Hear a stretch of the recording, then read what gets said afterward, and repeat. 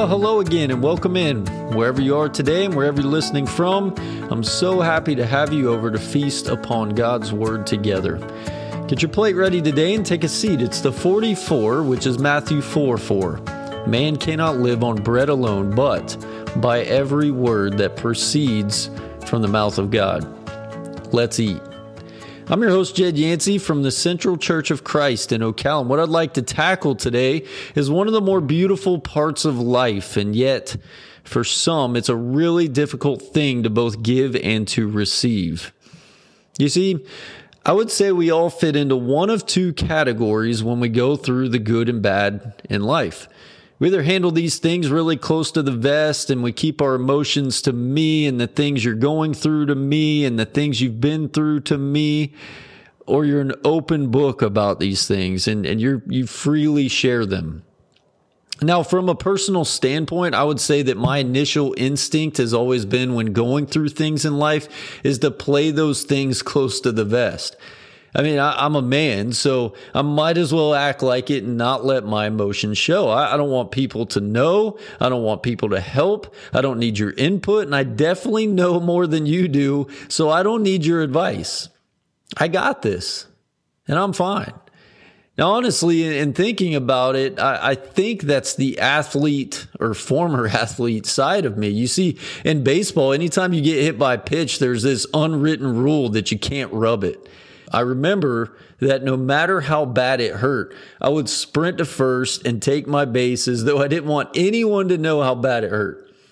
Or even playing football. Man, I can't tell you how many times I got hit and I didn't want to get up. I wouldn't tell anybody about how bad it hurt. But some of us have the same attitude about stuff we go through. You aren't going to see how hard life has hit me.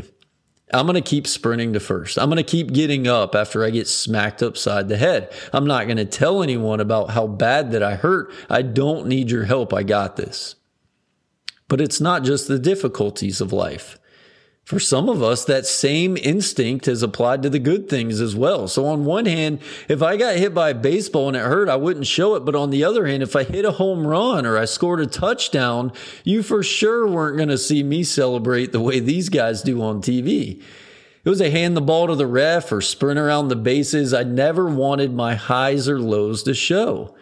Kind of ingrained in me from a personal standpoint, I guess. But anyways, just like that example, there can be some times where when something great happens or something bad happens, when we hit a home run or we score the touchdown or maybe we get hit by a pitch or life roughs us up a little bit. And God delivers, God helps, God intervenes, God lifts me out of the pit of despair and gives me a new song to sing, as David put it in Psalm 40. And yet my question today is, what do I do with that? Do I keep it to me? What does that new song sound like? Do you sing it or do you keep it to you? So it's kind of a follow-up from Megan and I and our story last week. I'll tell you right now, that episode last week was not in our comfort zone. And yet we hope that sharing our story and how life smacked us with a fastball helped you in some way, somehow. And whether you took something from that or not, I've come to learn that there's real power in all of our stories, all of our experiences, the highs and the lows. Why? Well, what I've seen to be true as I get older is that through these moments where life hits you hard and these times where you've had successes, that turning point or that turning your been there into a be there for others is not only scriptural, but it is helpful. And I don't know about you guys, but sometimes I need help. There's something truly powerful and helpful that comes with sharing your been there and turning it into a be there for others. That's what we're going to talk about. Man, let me tell you about that time life smacked me upside the head and what I did and what happened next. And let me tell you about that time I hit a home run and I had success and what I did and what happened next. Those things are helpful. Last week, I mentioned that Megan and I, we want to be Galatians 6 people. We should all want to be Galatians 6 people, as it reads, "Dear brothers and sisters, if any other believer is overcome by sin, you who are godly should help that person. Help them back onto the right path. Be careful not to fall into the same temptation yourself. But here's the key: share each other's burdens, and in this way obey the law of Christ. If you think you're too important to help someone, you're only fooling yourself. You're not that important. It may not feel comfortable and it may not be you, but Paul says, share each other's burdens. It's important to share these things, and there's power in it. So, hey, guess what? Paul says, if you think you're too important to share your been there and where you are with others, you're only fooling yourself. I know I talk about it often, but I'm going to continue to talk about it because it's something that I feel good about boasting about. But I'm surrounded by some really amazing people in that when I've gone through stuff, regardless of what my instincts tell me to do and playing it close to the vest, as I look back, it is the power of a been there of those around me and the sharing of that with me that's helped me so much in lifting me out of my pits of despair. I can only hope to be or give a fraction of what I've been given to others. Now listen, I'm not naive enough to think, though, that making your been there a be there for others will always work. Sometimes it will fall on deaf ears. I know that if you have kids, you're about to nod your head in agreement with what I'm about to say, because I can't tell you how many times, or I have told my kids, hey, listen, I've been there before. Don't do this. Don't make your move in that direction. But they do it. I'm sure I've got many more of these occurrences right around the corner as they get older. So, y'all keep me in your prayers for those moments. But it isn't just with kids. This happens, and it happens often. Yeah, man, I hear you. I know you've been there and you're probably right, but I got this and I can do this.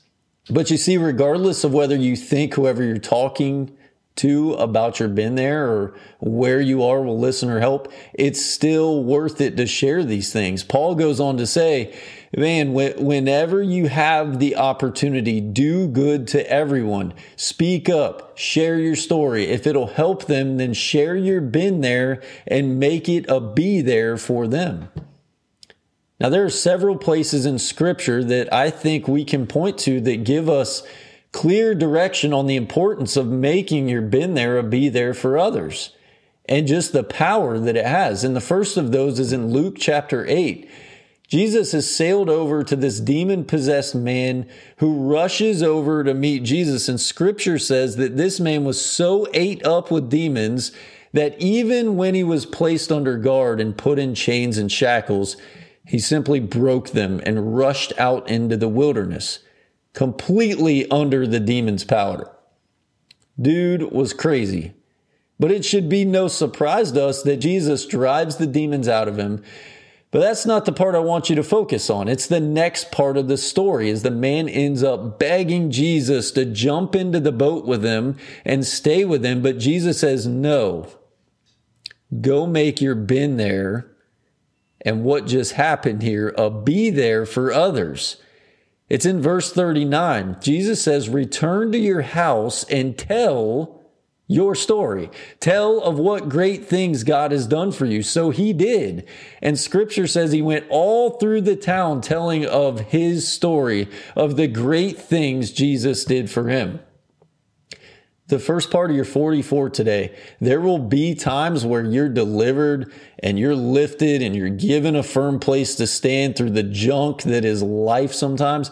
But as was normal for this man just to run out into the wilderness and likely keep to himself and be on his own, he doesn't. Jesus tells him to go and tell, go share your story. And he does that. He goes to tell his been there and makes it a be there for others. Now we can read that most in that town, knowing this man and what happened to him, became frightened over these events, which leads me to believe his story did in fact fall on deaf ears. But as many as reacted that way, I can 1000% guarantee you that this man's been there to be there helped many, many people. There's another story that I want you to see in Acts chapter 16 as the second part of your 44. And it's in this story where Paul and Silas are in prison. They've just been beaten, like crazy bad beaten, and they're locked away. And around midnight, it says these guys are in prison and they're praying and they're singing praise to God, and the prisoners are listening to them. Had to have been pretty strange to hear men singing and praising God for being put in prison and for being beaten, but they were. And so suddenly we read that there's this earthquake that shakes the prison and opens the doors, and all of the prisoners' chains are unfastened. Well, the jailer who is on duty draws his sword and he's about to kill himself because he knows this is on him. And it's likely going to happen anyways when it's found out that he was the one on duty and all these guys escaped on his watch. But that doesn't happen. Paul stops and tells him, hey, listen, nobody escaped. And so this man rushes into Paul right to his feet and says, what do I need to do to be saved? And they tell him, and he does it. But what I don't want you to miss is that it doesn't stop there. This story doesn't stop at this prison or this jail, because what we then see is that this man's been there, and what happened here in his story becomes a be there for his entire household. I'm not sure how many people that would be, but this man goes home talking about what just happened. He talked about his been there, and it becomes a be there, and we read that he and all of his house were baptized. That's the end of what we read about this Roman jailer, but I think it's safe to assume that this man didn't stop his been there at his household. I picture him like the demon-possessed man, telling his story over and over and over again to the help of many people. You see, there's great power in allowing your been there to lead into a be there for others. It shouldn't be something that I keep to me or sing that new song to me. It should be something I run off into the wilderness or do with it what I've always done. It shouldn't be that. It shouldn't stop at the household. These things I've dealt with, these moments where I've been lifted out of the pit of despair, where God's delivered me, that I've experienced, should be used to help bear one another's burdens. I don't know about you, but sometimes there's nothing better when I'm going through something than to hear someone say, you know what, Jed? I've been there. Lean on me. Jed, I've been there in raising my kids. I've been there in my marriage. I've been through the good, the bad, the ugly. There is comfort in that, and there is great power there. So you're 44 summed up here. Just as we see in these two stories, be okay with allowing yourself to give one of the greatest gifts that you can give, and that is to tell your new song, to tell your been there. Embrace that part of you that's been knocked down and hit hard, and allow God to use what you've been through to be there for others. And on the flip side, allow yourself to be the kind of person that's going to receive one of the greatest gifts you can ever get. And that's to allow someone else to be there and to share their been there with you. Don't tune them out. Listen. Welcome the help, because honestly, although you may feel like you got this, truth is most of the time we don't. And as we read in the beginning, Galatians chapter 6, there is power in each other. There is power in we. And most of all, there is even greater power in God. Thank you guys so much for tuning in today. As always, if I can help you in any way, study with you, answer questions, shoot me an email at jedyancey@gmail.com or find me on Facebook. Whatever you need and however you need it, I'm here. But regardless whether it's me or not, I beg of you to find ways to feast on the words that proceed from the mouth of God. Thank you again for listening. Now let's eat. Does life hit you so hard that you've been knocked down? Have you gone too far to find the middle ground? Did they raise you so high just to pull you back down? Have you been so lost you could never be found? 'Cause I've been real, I've been fake. Been a sinner, been a saint.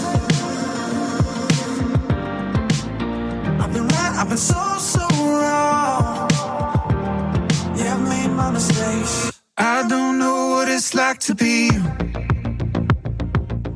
You don't know what it's like to be me. What if we're all the same in different kinds of ways? Can you relate? We both know what it's like to be hurt. We both know what it's like to feel pain. But I think it's safe to say we're on to better days. Can you relate? Can you relate? Have you ever been left when you should have been loved? Has there ever been a time when you stayed but you should have run? 'Cause I've been real, I've been fake. Been a sinner, been a saint. I've been right, I've been so wrong.